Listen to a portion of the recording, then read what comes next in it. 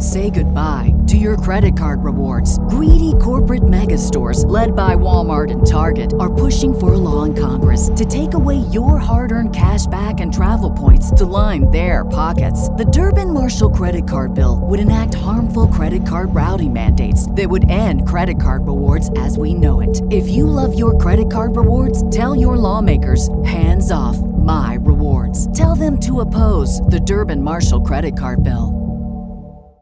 The Columbia Broadcasting System and its affiliated stations present Orson Welles and the Mercury Theater on the Air in The War of the Worlds by H.G. Wells.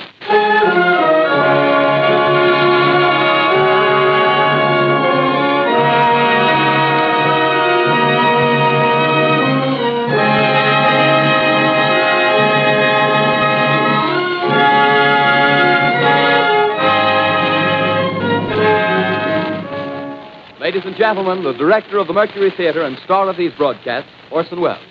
We know now that in the early years of the 20th century, this world was being watched closely by intelligences greater than man's, and yet as mortal as his own.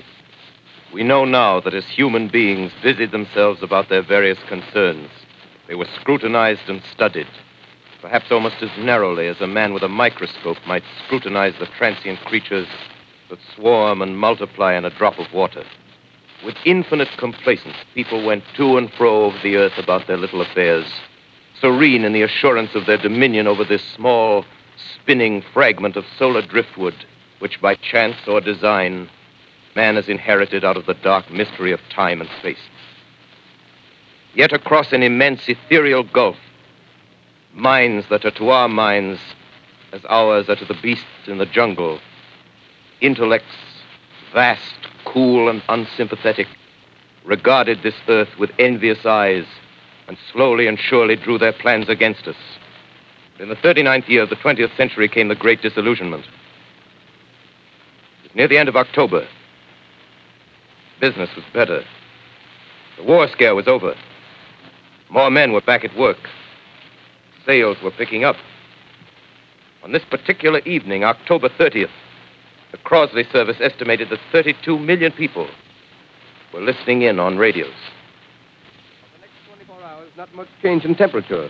A slight atmospheric disturbance of undetermined origin is reported over Nova Scotia, causing a low-pressure area to move down rather rapidly over the northeastern states, bringing a forecast of rain accompanied by winds of light gale force. Maximum temperature 66, minimum 48. This weather report comes to you from the Government Weather Bureau. We take you now to the Meridian Room in the Hotel Park Plaza in downtown New York, where you will be entertained by the music of Raymond Raquello and his orchestra.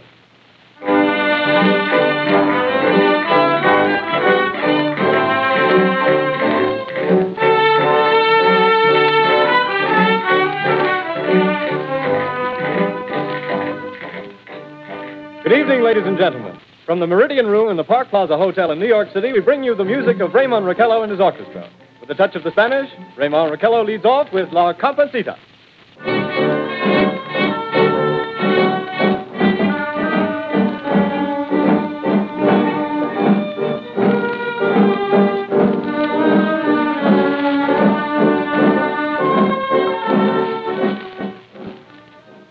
Ladies and gentlemen, we interrupt our program of dance music to bring you a special bulletin from the Intercontinental Radio News.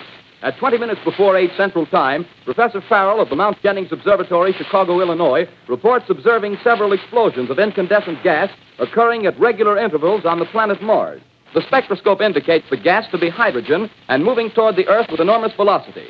Professor Pearson of the observatory at Princeton confirms Farrell's observation and describes the phenomenon as, quote, like a jet of blue flame shot from a gun, unquote. We now return you to the music of Raymond Raquello, playing for you in the Meridian Room of the Park Plaza Hotel, situated in downtown New York.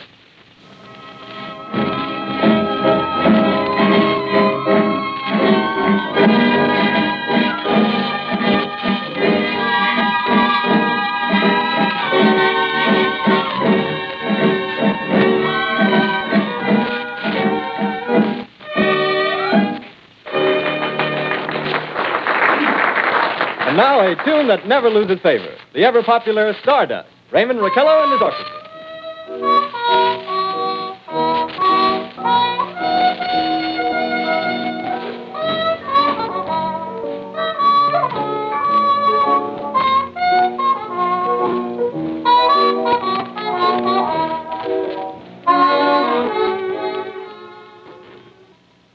Ladies and gentlemen, following on the news given in our bulletin a moment ago, the Government Meteorological Bureau has requested the large observatories of the country to keep an astronomical watch on any further disturbances occurring on the planet Mars. Due to the unusual nature of this occurrence, we have arranged an interview with the noted astronomer, Professor Pearson, who will give us his views on this event. In a few moments, we will take you to the Princeton Observatory at Princeton, New Jersey. We return you until then to the music of Ramon Raquello and his orchestra.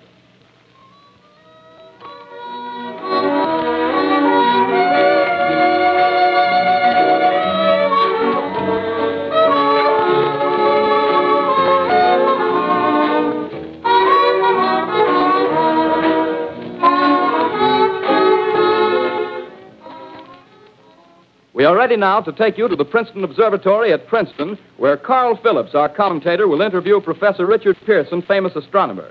We take you now to Princeton, New Jersey.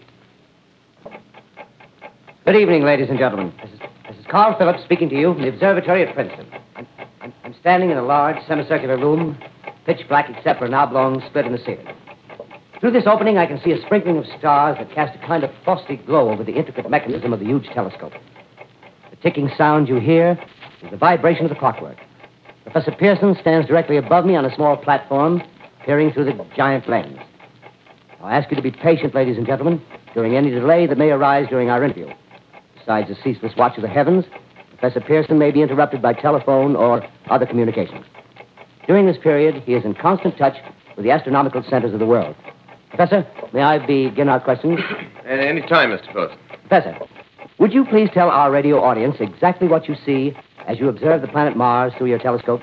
Nothing unusual at the moment, Mr. Phillips. A red disk swimming in a blue sea. Transverse stripes across the disk.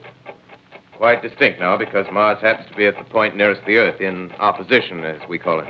In your opinion, what do these transverse stripes signify, Professor Pearson? Not canals, I can assure you, Mr. Phillips. Although that's the popular conjecture of those who imagine Mars to be inhabited. From a scientific viewpoint, the stripes are merely the result of atmospheric conditions peculiar to the planet. Then you're quite convinced, as a scientist, that living intelligence as we know it does not exist on Mars? I should say the chances against it are 1,000 to 1. And yet, how do you account for these gas eruptions occurring on the surface of the planet at regular intervals? Phillips, I cannot account for it. By the way, Professor, for the benefit of our listeners, how far is Mars from the Earth? Approximately 40 million miles. Well, that seems a safe enough distance. Just a moment, ladies and gentlemen. Someone has just handed Professor Pearson a message. While he reads it, let me remind you that we are speaking to you from the observatory in Princeton, New Jersey, where we are interviewing the world-famous astronomer, Professor Pearson. One moment, please. Professor Pearson has passed me a message which he has just received. Professor, may I read the message to the listening audience? Certainly, Mr. Phillips. Ladies and gentlemen, I shall read you a wire addressed to Professor Pearson from Dr. Gray of the Natural History Museum, New York. Quote, 9:15 p.m. Eastern Standard Time. Seismograph registered shock of almost earthquake intensity occurring within a radius of 20 miles of Princeton. Please investigate. Signed, Lloyd Gray, Chief of Astronomical Division. Unquote. Professor Pearson, could this occurrence possibly have something to do with the disturbances observed on the planet Mars? Hardly, Mr. Phillips. This is probably a meteorite of unusual size, and its arrival at this particular time is merely a coincidence. However, we shall conduct a search as soon as daylight permits. Thank you, Professor. Ladies and gentlemen, for the past 10 minutes, we've been speaking to you from the observatory at Princeton, bringing you a special interview with Professor Pearson, noted astronomer. This is Carl Phillips speaking. We are returning you now to our New York studio.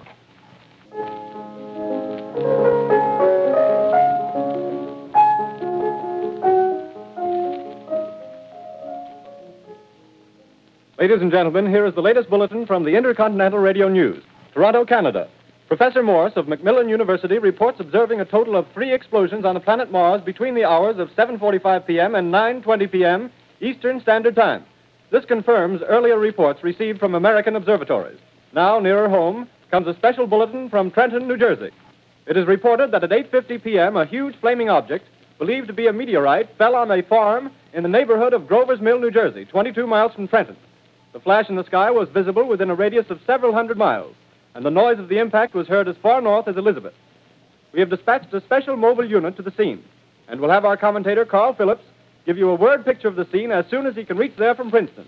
In the meantime, we take you to the Hotel Martinet in Brooklyn, where Bobby Millett and his orchestra are offering a program of dance music.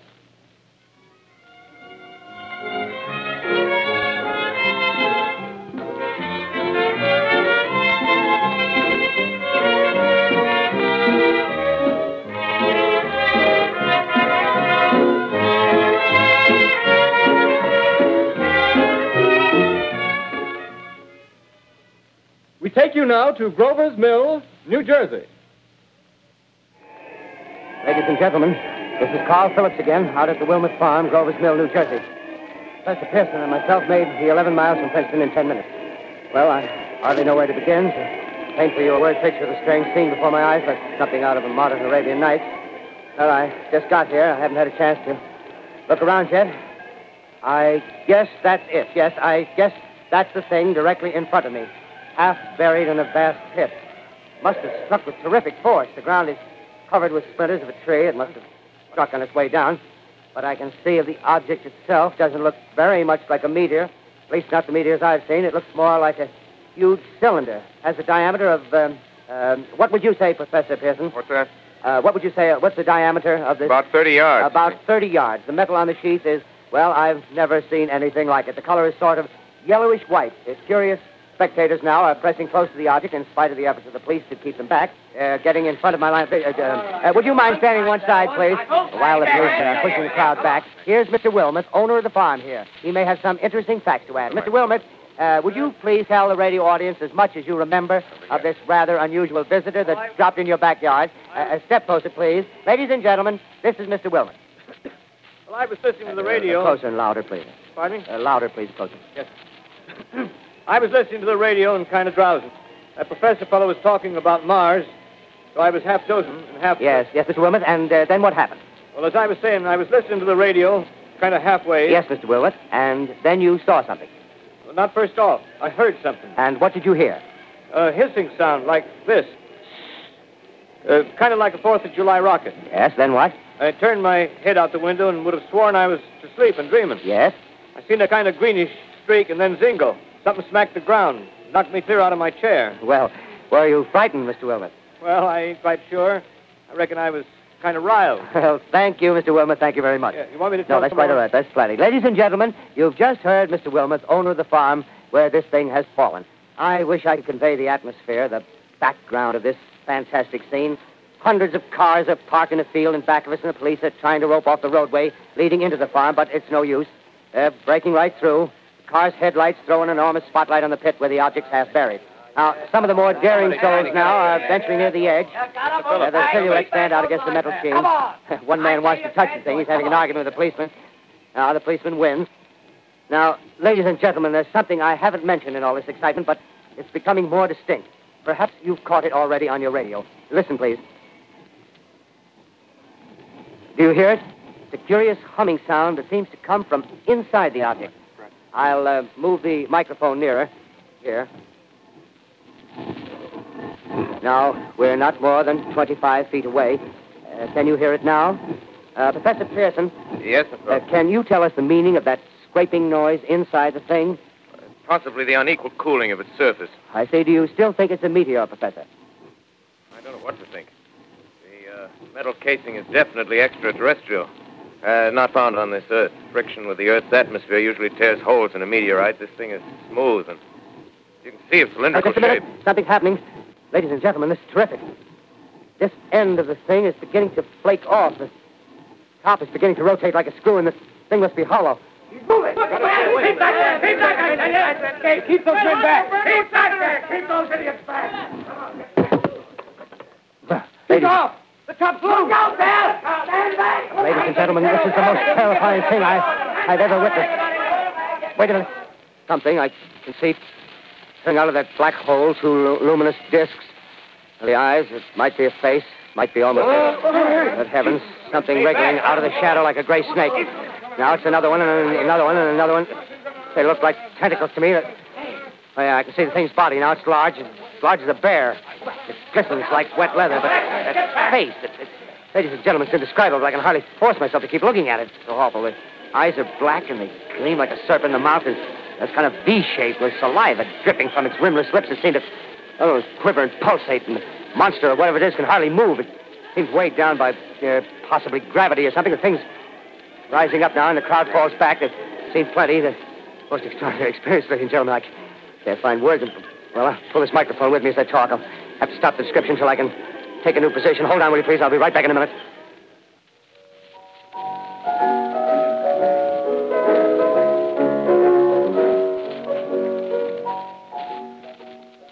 We are bringing you an eyewitness account of what's happening on the Wilmuth Farm, Grover's Mill, New Jersey.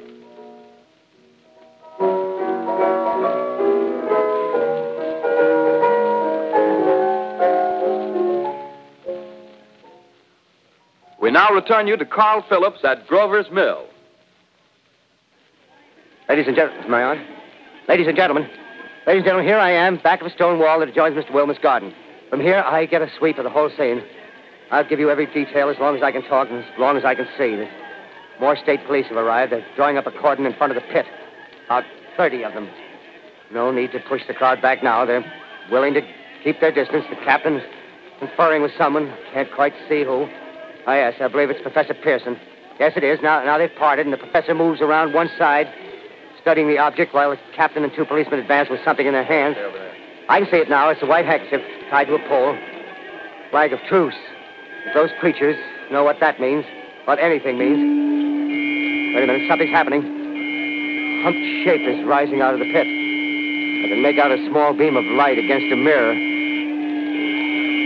What's that? There's a jet of flame springing from the mirror, and it leaps right at the advancing men. It strikes them head on. Lord, they're turning into flames. Now the whole field's caught up by the woods, the barns, the gas tanks of the automobiles spreading everywhere. It's coming this way now, about 20 yards to my right. Say goodbye to your credit card rewards. Greedy corporate mega stores, led by Walmart and Target, are pushing for a law in Congress to take away your hard-earned cash back and travel points to line their pockets. The Durbin-Marshall credit card bill would enact harmful credit card routing mandates that would end credit card rewards as we know it. If you love your credit card rewards, tell your lawmakers, hands off my rewards. Tell them to oppose the Durbin-Marshall credit card bill. What if you could have a career where the opportunities are as vast as our nation, where it's not about mission statements, but a shared mission? At U.S. Customs and Border Protection, we go beyond to protect more than borders, from ship to shore, air to ground, cities to local communities. CBP agents and officers are keeping people safe. Join U.S. Customs and Border Protection and go beyond for something far greater than yourself. Learn more at cbp.gov/careers. Ladies and gentlemen, due to circumstances beyond our control, we are unable to continue the broadcast from Grover's Mill. Evidently, there's some difficulty with our field transmission. However, we will return to that point at the earliest opportunity. In the meantime, we have a late bulletin from San Diego, California. Professor Indelkoffer, speaking at a dinner of the California Astronomical Society, expressed the opinion that the explosions on Mars are undoubtedly nothing more than severe volcanic disturbances on the surface of the planet. We continue now with our piano interlude.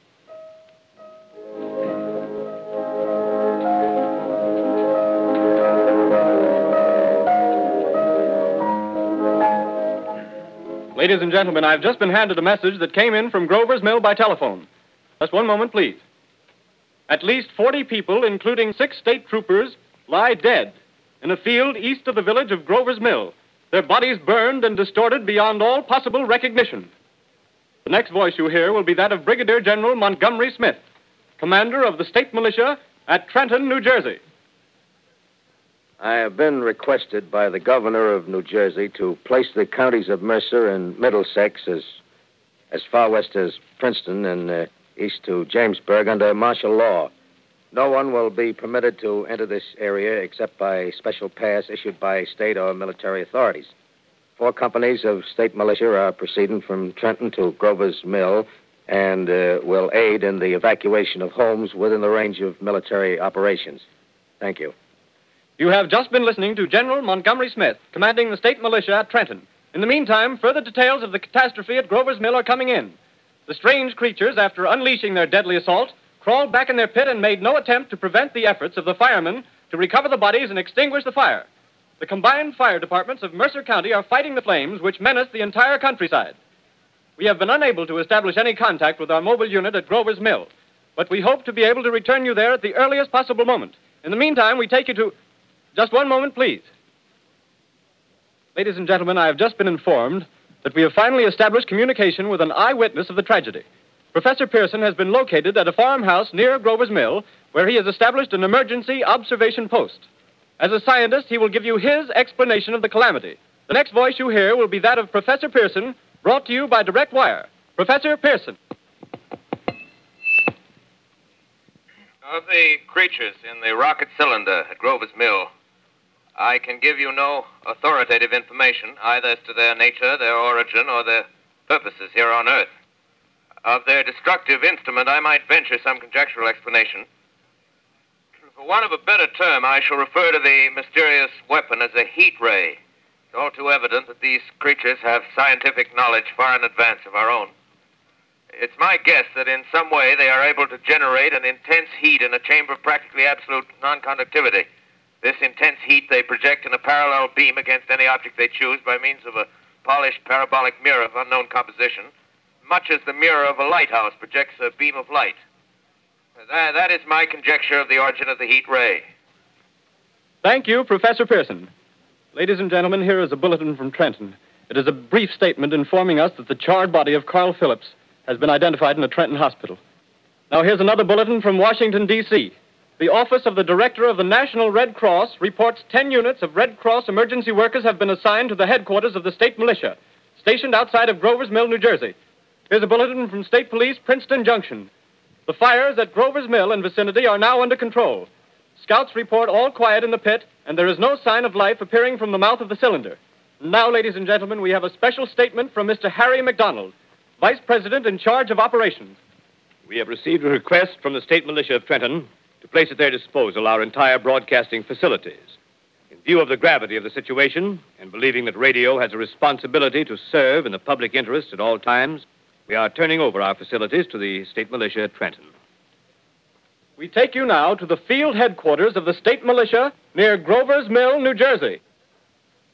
This is Captain Lansing of the Signal Corps, attached to the state militia, now engaged in military operations in the vicinity of Grover's Mill. Situation arising from the reported presence of certain individuals of unidentified nature is now under complete control. The cylindrical object, which lies in a pit directly below our position, surrounded on all sides by 8 battalions of infantry, without heavy field pieces, but adequately armed with rifles and machine guns. All cause for alarm, if such cause ever existed, is now entirely unjustified. The things, whatever they are, do not even venture to poke their heads above the pit. I can see their hiding place plainly in the glare of the searchlights here. With all their reported resources, these creatures can scarcely stand up against heavy machine gun fire. Anyway, it's an interesting outing for the troops. I can make out their khaki uniforms crossing back and forth in front of the lights. Looks almost like a real war. There appears to be some slight smoke in the woods bordering the Millstone River, probably fire started by campers. Well, we ought to see some action soon. One of the companies is deploying on the left flank. A quick thrust and it'll all be over. Now, wait a minute. I see something on top of the cylinder. No, it's nothing but a shadow. Now the troops are on the edge of the Wilmot Farm. 7,000 armed men closing in on an old metal tube. A tub, rather. Well, wait, that wasn't a shadow. It's something moving. Solid metal, kind of a shield-like affair rising up out of the cylinder. It's going higher and higher. What? It's standing on legs, actually rearing up on a sort of metal framework. Now it's reaching above the trees, and the searchlights are on it. Hold on.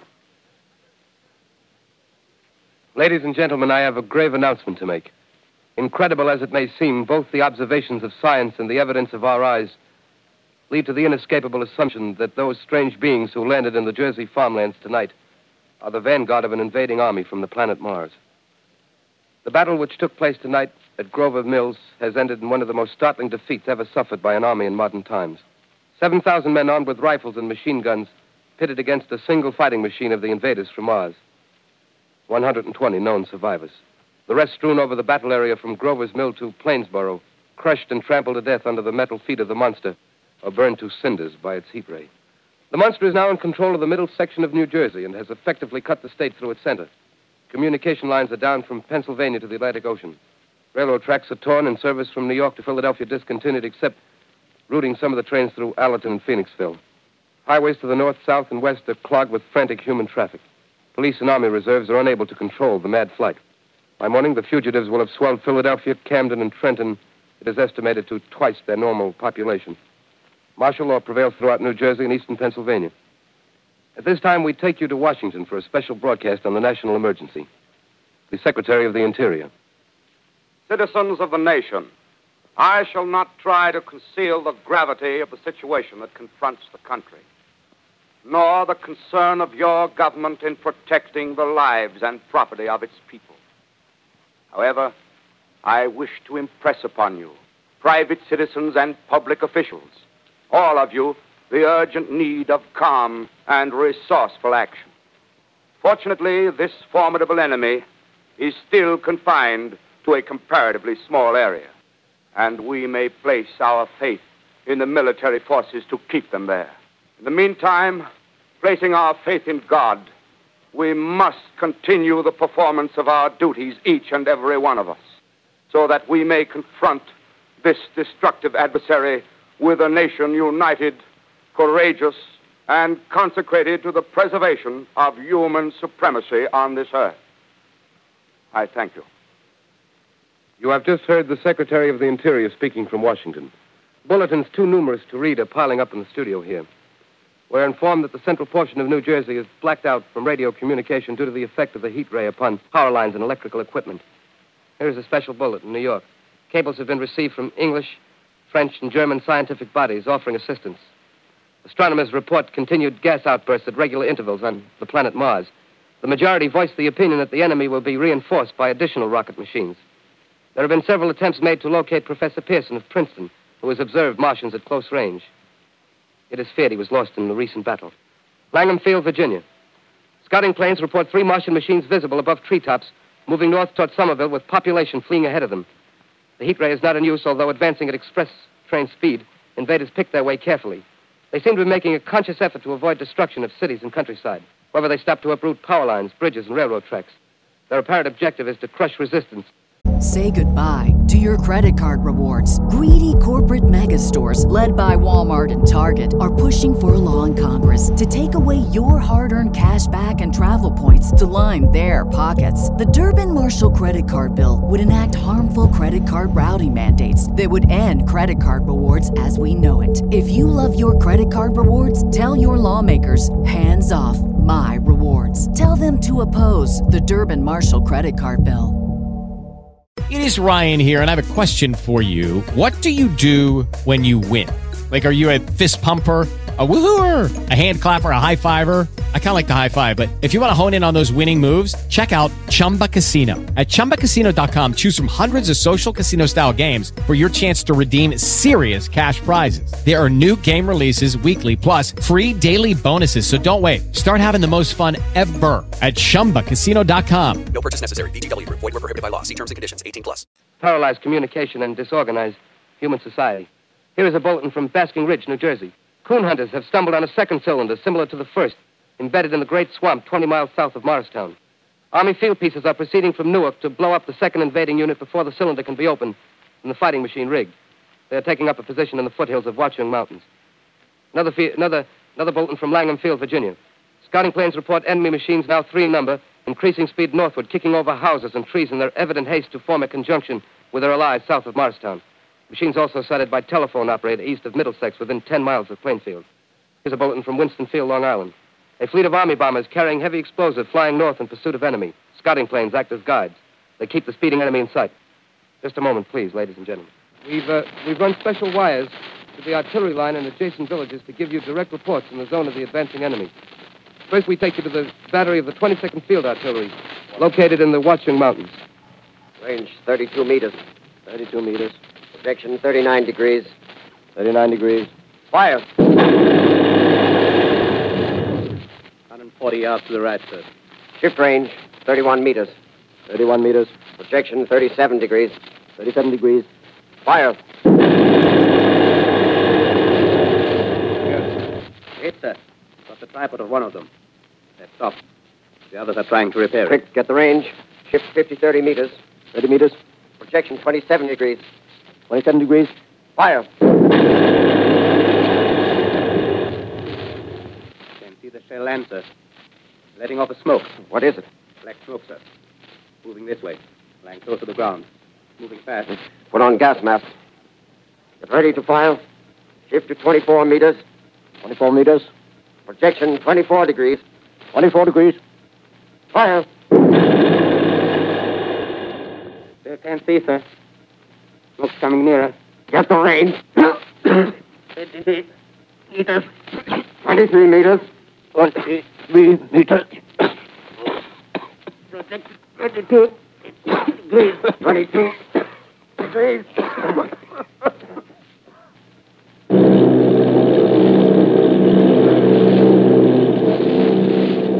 Army bombing plane V-843 off Bayonne, New Jersey. Lieutenant Vogt, commanding 8 bombers, reporting to Commander Fairfax, Langham Field.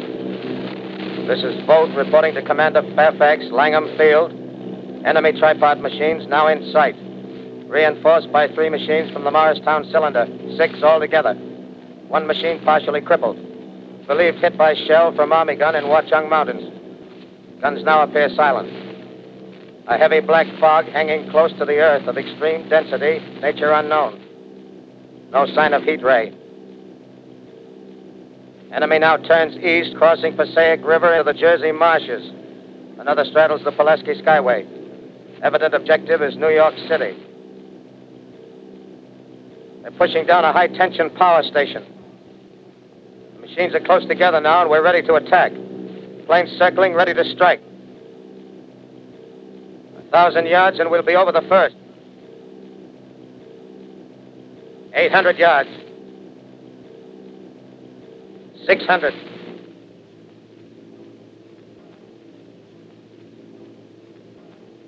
400.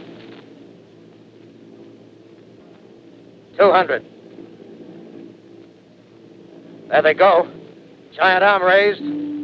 Green flash. Spraying us with flame. 2,000 feet. Engines are giving out. No chance to release bombs. Only one thing left. Drop on them, plane and all. We're diving on the first one. Now the engine's gone. 8. This is Bayonne, New Jersey, calling Langham Field. This is Bayonne, New Jersey, calling Langham Field. Come in, please. This is Langham Field. Go ahead. 8 Army bombers in engagement with enemy tripod machines over Jersey Flats. Engines incapacitated by heat ray. All crashed. 1 enemy machine destroyed. Enemy now discharging heavy black smoke in direction of... This is Newark, New Jersey. This is Newark, New Jersey. Warning. Poisonous black smoke pouring in from Jersey marshes. Reaches South Street. Gas masks useless. Urge population to move into open spaces. Automobiles use routes 7, 23, 24. Avoid congested areas. Smoke now spreading over Raymond Boulevard. 2X2L calling CQ. 2X2L calling CQ. 2X2L calling 8X3R. Come in, please. This is 8X3R coming back at 2X2L. How's reception? How's reception? K, please. Where are you, 8X3R? What's the matter? Where are you? I'm speaking from the roof of Broadcasting Building. I'm speaking from the roof of Broadcasting Building, New York City. The bells you hear are ringing to warn the people to evacuate the city as the Martians approach. Estimated in the last 2 hours, 3 million people have moved out along the roads to the north. Hutchison River Parkway is still kept open for motor traffic. Avoid bridges to Long Island, hopelessly jammed. All communication with Jersey Shore closed 10 minutes ago. No more defenses. Our army is wiped out. Artillery, Air Force, everything wiped out. This may be the last broadcast. We'll stay here to the end. People are holding service here below us in the cathedral. Now I look down the harbor, all manner of boats, overloaded with fleeing population pulling out from docks. Streets are all jammed. Noise in crowds like New Year's Eve in city. Wait a minute. The enemy is now in sight above the Palisades. Five great machines. First one is crossing the river. I can see it from here, wading the Hudson like a man wading through a brook. A bulletin is handed me. Martian cylinders are falling all over the country. One outside of Buffalo, one in Chicago, St. Louis. Seem to be timed and spaced. Now the first machine reaches the shore. He stands watching, looking over the city. The steel cowlish head is even with the skyscrapers. He waits for the others. They rise like a line of new towers on the city's west side. Now they're lifting their metal hands. This is the end now. Smoke comes out, black smoke drifting over the city. People in the streets see it now. They're running toward the East River, thousands of them, dropping in like rats. Now the smoke's spreading faster. It's reached Times Square.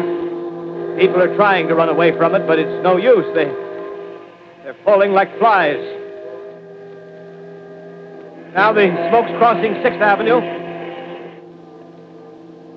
5th Avenue, 100 yards away. It's 50 feet.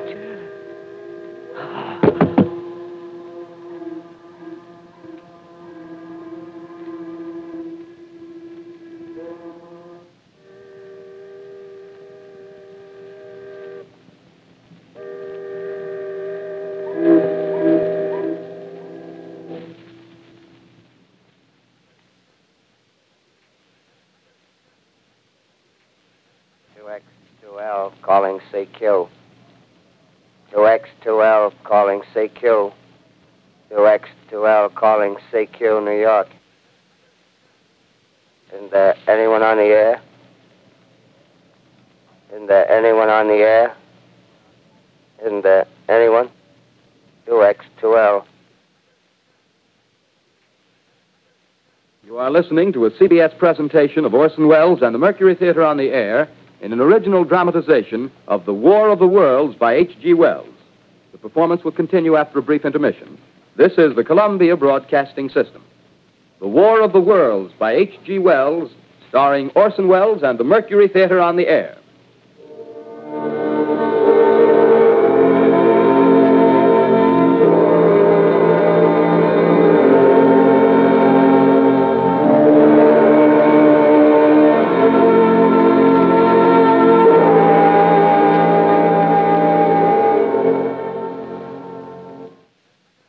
As I set down these notes on paper, I'm obsessed by the thought that I may be the last living man on Earth.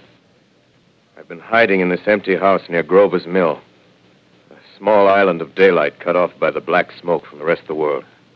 All that happened before the arrival of these monstrous creatures in the world now seems part of another life. A life that has no continuity with the present. Furtive existence of the lonely derelict who pencils these words on the back of some astronomical notes bearing the signature of Richard Pearson. I look down at my blackened hands, and I try to connect them with a professor who lives at Princeton and who, on the night of October 20th, glimpsed through his telescope an orange splash of light on a distant planet. My wife, my colleagues, my students, my books, my observatory, my world. Where are they? Did they ever exist? Am I Richard Pearson? What day is it? Do days exist without calendars? Does time pass when there are no human hands left to wind the clocks? In writing down my daily life, I tell myself I shall preserve human history between the dark covers of this little book that was meant to record the movements of the stars. But to write, I must live, and to live, I must eat.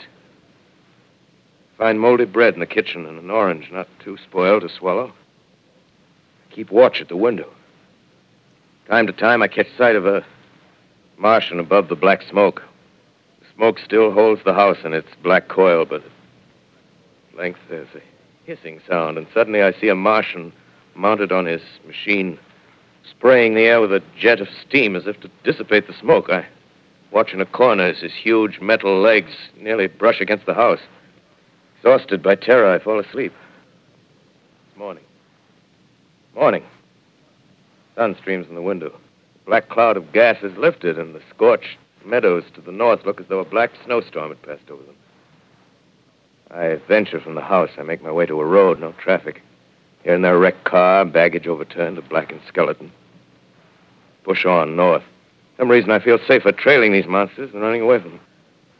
And I keep a careful watch. I've seen the Martians feed. Should one of their machines appear over the top of trees, I'm ready to fling myself flat on the earth. Come to a chestnut tree. October. Chestnuts are ripe. Fill my pockets. I must keep alive. 2 days I wander in a vague northerly direction through a desolate world. Finally, I notice a living creature. A small red squirrel in a beech tree. I stare at him and wonder. He stares back at me. I believe at that moment the animal and I shared the same emotion. The joy of finding another living being. Push on north. I find dead cows in a brackish field, and beyond the charred ruins of a dairy and a silo, remain standing guard over the wasteland like a lighthouse. Deserted by the sea. Astride the silo perches a weathercock. The arrow points north. North. Next day, I come to a city. City vaguely familiar in its contours, yet its buildings strangely dwarfed and leveled off as if a giant had sliced off its highest towers with a capricious sweep of his hand. Reached the outskirts. I found Newark. Newark, undemolished but humbled by some whim of the advancing Martians.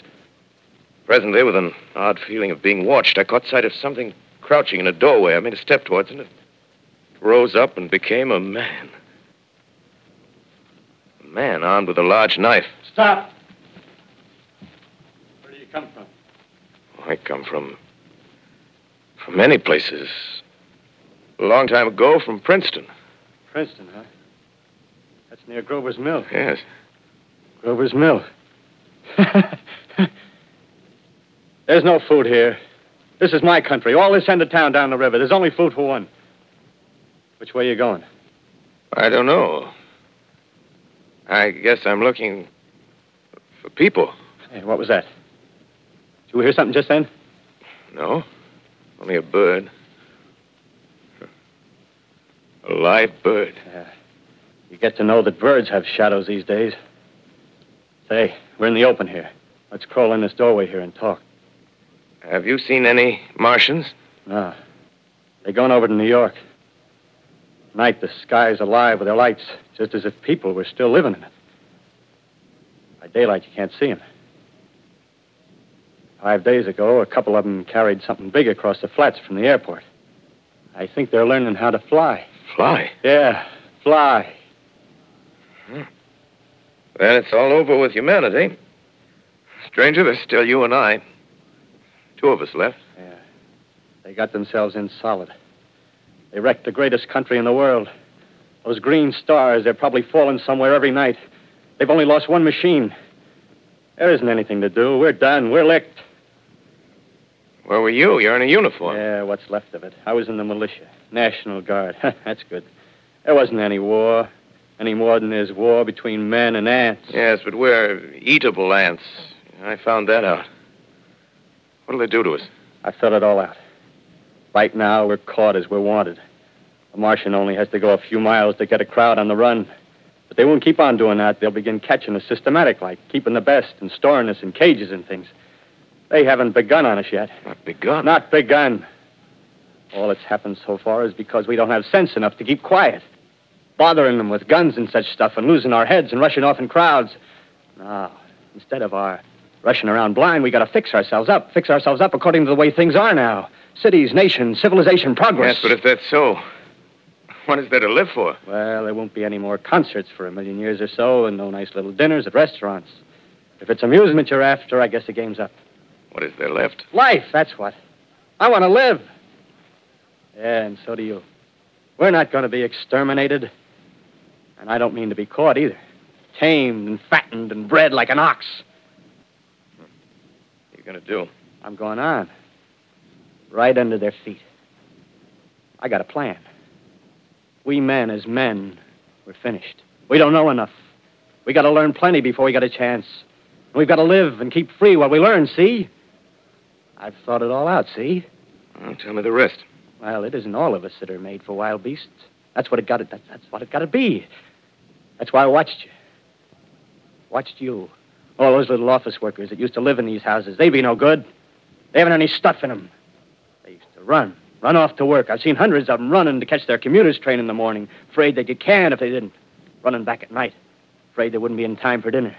Lives insured and a little invested in case of accidents. Yeah, and on Sundays, worried about the hereafter. Well, the Martians, they'll be a godsend for those guys. Nice, roomy cages, good food, careful breeding, no worries. Yeah, after a week or so of chasing around the fields on empty stomachs, they'll come and be glad to be caught. You've thought it all out, haven't you? Sure, you bet I have. That isn't all. These Martians are going to make pets of some of them. Train them to do tricks. Who knows, get sentimental over the pet boy who grew up and had to be killed. Yeah, and some maybe, they'll train to hunt us. Oh, no, it's impossible. Human Yes, beings. they will. There's men who do it gladly. If one of them ever comes after me, by... In the meantime, you and I and others like us, where are we to live when the Martians own the Earth? I got it all figured out. We live underground. I've been thinking about the sewers. Under New York, there are miles and miles of them. The main ones, they're big enough for anybody. Then there's cellars, vaults, underground storerooms, railway tunnels, subways. You begin to see, huh? We'll get a bunch of strong men together. No weakness. That rubbish, out. As you meant me to go. All right. Give you a chance, didn't I? Won't quarrel about that. Go on. Well, we got to make safe places for us to stay in, see? Get all the books we can. Science books. That's where men like you come in, see? We raid the museums. We'll even spy on the Martians. May not be so much we have to learn before... Listen, just imagine this. 4 or 5 of their own fighting machines suddenly start off.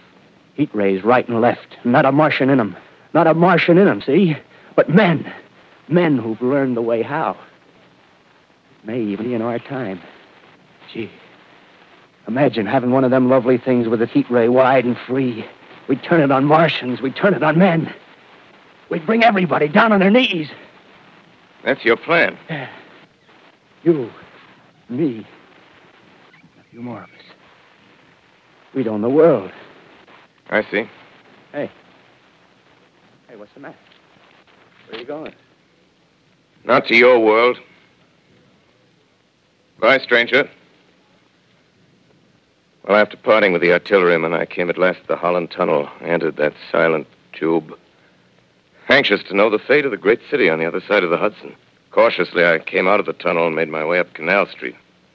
Reached 14th Street, and there again were black powder and several bodies and an evil, ominous smell from the gratings of the cellars of some of the houses. I wandered up through the 30s and 40s, stood alone on Times Square, caught sight of a lean dog running down 7th Avenue with a piece of dark brown meat in his jaws and a pack of starving mongrels at his heels. Made a wide circle around me as though he feared I might prove a fresh competitor. Walked up Broadway in the direction of that strange powder, past silent shop windows, displaying their mute wares to empty sidewalks. Past the Capitol Theater, silent, dark. Past a shooting gallery where a row of empty guns faced an arrested line of wooden ducks. Near Columbus Circle, I noticed models of 1939 motor cars in the showrooms facing empty streets. Over the top of the General Motors building, I watched a flock of black birds circling in the sky. Hurried on. Suddenly, I caught sight of the hood of a Martian machine, standing somewhere in Central Park, gleaming in the late afternoon sun. An insane idea. I rushed recklessly across Columbus Circle and into the park. I climbed a small hill above the pond at 60th Street, and from there I could see standing in a silent row along the mall 19 of those great metal titans, their cowls empty, their steel arms hanging listlessly by their sides. I looked in vain for the monsters that inhabit those machines. Suddenly, my eyes were attracted to the immense flock of black birds that hovered directly below me. They circled to the ground. And there before my eyes, stark and silent, lay the Martians with the hungry birds pecking and tearing brown shreds of flesh from their dead bodies. Later, when their bodies were examined in laboratories, it was found that they were killed by the putrefactive and disease bacteria against which their systems were unprepared. Slain, after all, man's defenses had failed by the humblest thing that God, His wisdom, has put upon this earth. Before the cylinder fell, there was a general persuasion that through all the deep of space, no life existed beyond the petty surface of our minute sphere. Now we see further. Dim and wonderful is the vision I've conjured up in my mind of life spreading slowly from this little seedbed of the solar system throughout the inanimate vastnesses of sidereal space. But it's a remote dream. Maybe that the destruction of the Martians is only a reprieve to them and not to us. Is the future ordained, perhaps? Strange it now seems to sit in my peaceful study at Princeton, writing down this last chapter of the record, begun at a deserted farm in Grover's Mill. Strange to watch children playing in the streets. Strange to see young people strolling on the green where the new spring grass heals the last black scars of a bruised earth. Strange to watch the sightseers enter the museum where the dissembled parts of a Martian machine are kept on public view. Strange when I recall the time when I first saw it. Bright and clean-cut, hard and silent under the dawn of that last great day.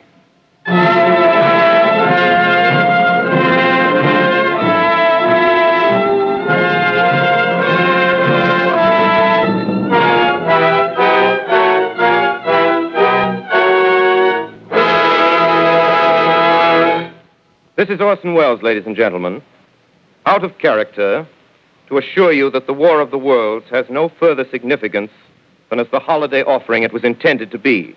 The Mercury Theater's own radio version of dressing up in a sheet and jumping out of a bush and saying boo. Starting now, we couldn't soap all your windows and steal all your garden gates by tomorrow night, so we did the best next thing. We annihilated the world before your very ears and utterly destroyed the CBS. You will be relieved, I hope, to learn that we didn't mean it, and that both institutions are still open for business.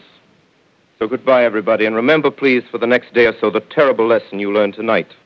That grinning, glowing, globular invader of your living room is an inhabitant of the pumpkin patch, and if your doorbell rings and nobody's there, that was no Martian, it's Halloween.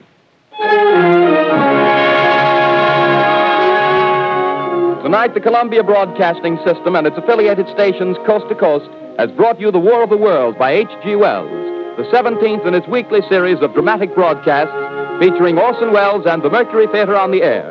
Next week, we present a dramatization of 3 famous short stories. This is the Columbia Broadcasting System.